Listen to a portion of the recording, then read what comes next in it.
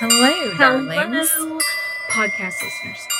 This is the Witches, Magic, Murder, and Mystery podcast. It sure is, and I am Kara. And I am Megan. And we've got a Tuesday side piece for you. Very, very exciting. It's a short one again. Oh, well, I mean, that is what the Tuesdays are supposed to Yes. be. They're supposed to be short. Short. Every now and then I'll start researching something. Same. And I'll be like, this will be perfect. And then it's like so it's a long. full episode. And I end up having like a 30-minute Yeah, Tuesday, but whatever. it's fine.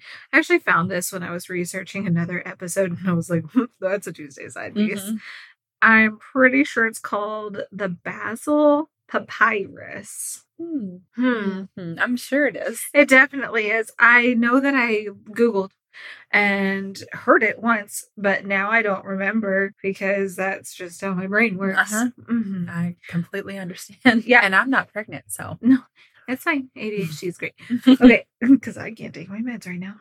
So there's a team of scientists at the University of Basel, Switzerland. I'm pretty sure I'm going with Basel. I'm going with It's it. not Basil like Basil. Right. Basel. And they found a 1,800-year-old papyrus from this collection. And they think it's written by a famous Roman physician. Oh. Yeah. This is just paper, right? Yeah, just little papers with little Yeah. writings all over them. Why do they call it papyrus? Do we know that?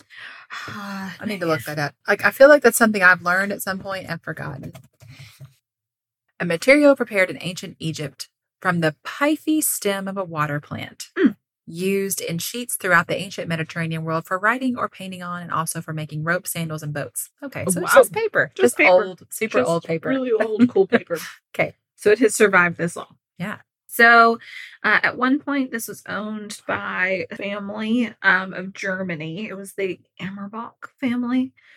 And then they didn't have any more people in their bloodline. So this papyrus ended up at the university. The people there were just like, okay, we've got to figure out like what all of this says.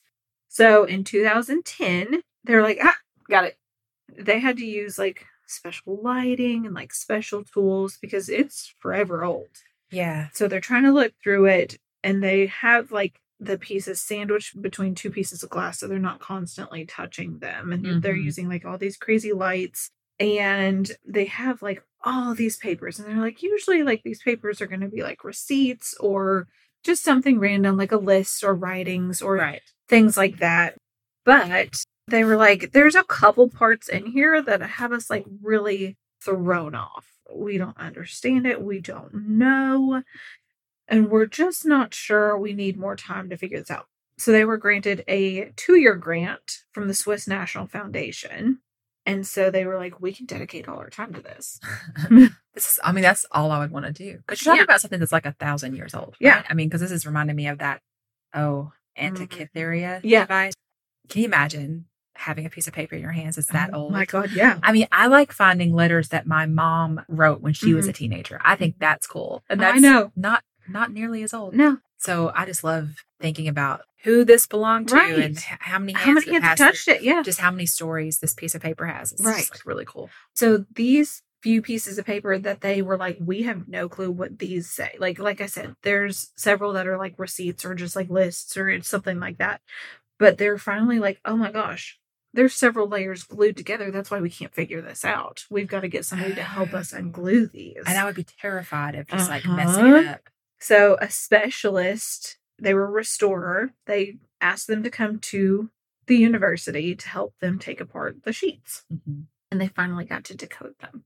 Oh, cool. They said in the quote, we can now say that it's a medical text from late antiquity that describes the phenomenon of hysterical apnea. Hysterical apnea? What does that mean? Oh, you just like, it's really great. It's really great. That's why I went with this. So they said, we therefore assume that it is either a text from the Roman physician or an unknown commentary of his work. After the Greek physician Hippocrates. Hippocrates. Yeah. Galen is regarded as the most important physician of the antiquity. Oh, wow. They said the decisive evidence came from Italy, and experts saw parallels of the famous Do it. Ravenna. I mean, Yeah. I think you did that. Papyri. Yes. From the Chancery of the Archdiocese of Ravenna. I think Ravenna's right. Ravenna. They said these included many antique manuscripts from Galen, which were later used as palimpsests and written over. Palimpsests. We're doing great. God, why? Why are these words in here? So they were just like, okay, well, this is all medical information. Yeah. So not only we're speaking about highly medical terms and very old and super scientific. So you picked a great. I love it so much. And then they were like, okay, well, the rest of this is in Latin. Mm-hmm. So it had to come from this era. So traders got a hold of it. Mm-hmm. You know, it's all gone around, but we don't think it's really been messed with. We think this is the actual person's information. So it shouldn't be hard to date it. So I'm sure they're So hysterical apnea, Megan. Yes, what is it? They don't really recognize it today, of course, but it's used a lot in these old texts, and it just really shows what men thought of women's health. Oh no. Women sometimes became really upset or distressed, hysterical, Megan, that they would temporarily stop breathing. But men didn't do this. So they said it was hysterical apnea, and it was only a women's disease. So I don't understand. They believe that mostly widows were prone to this. And in the text, they put it, those who previously menstruated regularly have been pregnant and were eager to have intercourse, but were now deprived of all this. Or prescribed remarriage. Oh. That'll fix you. That'll fix you. You're afflicted with the disease of womanhood. Womanhood. They said that it was anxiety, a sense of suffocation, tremors, sometimes even convulsions and paralysis. So, I don't understand. Are we talking about like panic attacks or something? Yeah, like, why did women stop breathing? But this was hysteria, Megan. So it's because their uteruses. They believed that the hysteria was triggered by the wandering womb. My womb. There it goes again. Where is it today? Listen, it's a womb that has become too dry from lack of use. Intercourse. And such an unhappy womb just bounces around in the person's abdomen. It's like, help me. It's like a root trying to seek moisture from other entities inside the body. Well, and then it hits the liver sometimes and suddenly suffocates the person from the inside out. So that's where the apnea is really coming from. I'm still so confused about what was actually happening. Right. It probably menopause. But they stopped breathing. What are you talking about? Yeah. What do you mean? Are you sure? No, it's the womb suffocating the internal organs that then in turn cause the person to stop breathing. Well, clearly. That's definitely how science works. Yeah. So his cures for this specific hysteria were purges, administrations of various herbs, marriage, and the repression of stimuli likely to excite a young woman. The repression of stimuli? I thought they wanted you to be excited. Right? They want you to be... Only if you're married, baby. Yeah. Because I'm like, what do you mean? Don't seek pleasure in things that... But if you're married, you shouldn't be having this problem, right? According to this. Right. Yes. So that's why I said it typically happened to widows. Like, I get... Or unmarried women. I get that we can't judge too harshly that they didn't know better, right? Yes. Uh-huh. But to your point at the very beginning, it does say a whole lot that these are the conclusions they came to. Like, this is what they thought of figured it out. Well, it's got to be their wombs. The womb is getting you. They said that there's a couple of like missing words and some lines, but they said that based on other phrases in the papyrus, that they were like, oh, this is exactly his text. This is where this word goes. This is what this is. Like it would just be like pieces, but they would know that looked exactly like something else in another part of the books or pages. So they were like, yeah, he's really talking about... He's a doctor, and he's really talking about dried up wombs. Yeah.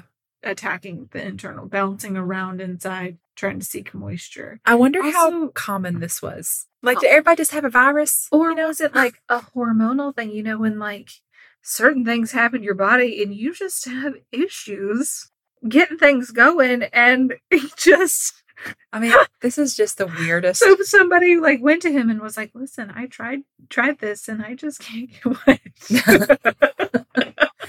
But I'm just like, I'm still like, stuck on like, why did they stop breathing? What is happening? What do you mean? I don't know. It says, we will probably never have the ultimate proof unless another copy of this work pops up among the papyri, which is clearly states that Galen is the author. I'm pretty sure that's not going to happen. I don't see that happening. Weird. Isn't that the strangest thing? I was like, this needs to be. It is. It is always fascinating to me to hear the, description of women's mental health in particular. Exactly. Back then. The way they just thought about everything. Oh, I know what it is. Yeah. Oh, it's that vagina. It's the vagina. Made her crazy. You're like, okay. All right, sir. Maybe it's you making me crazy. Exactly. Exactly. You want me to get remarried? That's your prescription? I don't even mind the implication that a woman's hormones like affect her thinking and, because listen, I'll tell you, I'll just be flat out. 100%. My hormones impact my brain. Oh, yeah, for sure. Everybody. That's not even, that's not brand information. But like I've noticed, let's all talk about my period. Ready? Yep. Let's do thousands of listeners. Man, I haven't had one in a long time. So amazing. Well, I do think it's important for anybody else that might deal with this and maybe hasn't put it together yet, because it took me a long time to put it together. But once I did, it was life-changing. Yeah. I started noticing that in the few days before my period starts, the self-talk that would happen inside my brain was completely different from the rest of the month. Mine's angry. Mine is so angry, paranoid, self-critical. Yeah. I mean, in those days, it is like, you look terrible. Yeah. Everyone hates you. You and have no friends. Everyone. Yeah. Yeah. Nope. I don't think I didn't have that kind of stuff. Okay. It was much more of a paranoia. Yeah. I talk about it like it's past tense. It still happens. No, it always. But the difference is now because I don't ever think like that. Right. But when it happens, it's pervasive. It is like it will not go away. Yeah. Just for like 48 hours. Yeah. So the thing is now I have recognized it as like, oh, I'm about to start my period. This is happening. Yeah. And once I realized that like, oh, this isn't real. Yeah. It helped everything. Oh, for sure. And it's not just, like I said, it's paranoia in general that like, this thing is going to happen. This person is saying bad things about me. Whatever, Just one phrase I'm going to take it completely out of context and run with it. And in a way that I would never do. My life. Yeah, exactly. And so once I noticed it, I learned like, okay, let's not act on any thoughts I have. For at least 3 days. Yeah. And then inevitably I would come out of it and be like, oh, okay. That's what that was. And that would go like mine's paranoia, Kara's is anger. Yours could be depression or something like that. And just, if you can start to recognize that it's like, that's what it's leading up to. Temporary. Yeah. Oh, yeah. Just recognize it's not real. It's your hormones, man. And they mess us up. Oh, yeah. So anyway, back to the tangent. So back to the whole thing. I don't even mind that they're implicating that women are different. That's fine. But it's more the implication that men are never affected by hormones. They don't have hormones. Men don't have. And it's just like, it's okay. Yeah. They it's can have feelings. Yeah. So. Our wombs are just wombs. My wombs. I mean, I think we've come a little ways since then. Yeah. But, I think it's important to recognize what hormones could do to a person. And apparently here they can make you stop breathing. And it'll suffocate the rest of your organs. that womb bouncing around in there. Bouncing around. That's such a strange. Like everything is pretty much placed in there. Like at the moment, mine's like all crunched up. I wonder, but like, how did they? What gave them that idea? Yeah, like you don't have an ultrasound machine, right? So why did they think their wombs must move around? That's bizarre. Ooh, but I wonder because you know how like your uterus and stuff will like get bloated whenever you're getting ready to start your period for like that week. I wonder if that's how they were like, oh, but you weren't like this last week. Yeah, like maybe it's causing all your other organs to. Maybe. I don't know. Who knows? I know exactly. Yeah. And why were they like, it's seeking water? It's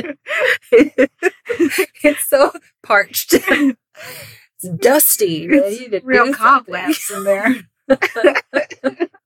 Tumbleweeds. Oh, man. Well, that was delightful. Thank you. I love, again, thinking about something that old. My grandparents, I think I've mentioned this, they sold antiques. And so I always prefer a super old thing to a super new thing. Because all the character in it. Yeah. And just the stories. Who owned it before me? Who, who touched it? Whatever. I think it's great. Mm-hmm. So that papyrus is pretty awesome that it's survived this long. I know. Yeah. And that somebody was like, yep, here's a grant to like finish doing what you're doing. Yeah. All right. Well, thank you. Yeah, you're welcome. Watch those wombs. All right. We'll be back Friday with another episode. Yay. All right. We love you so much. Goodbye. Goodbye.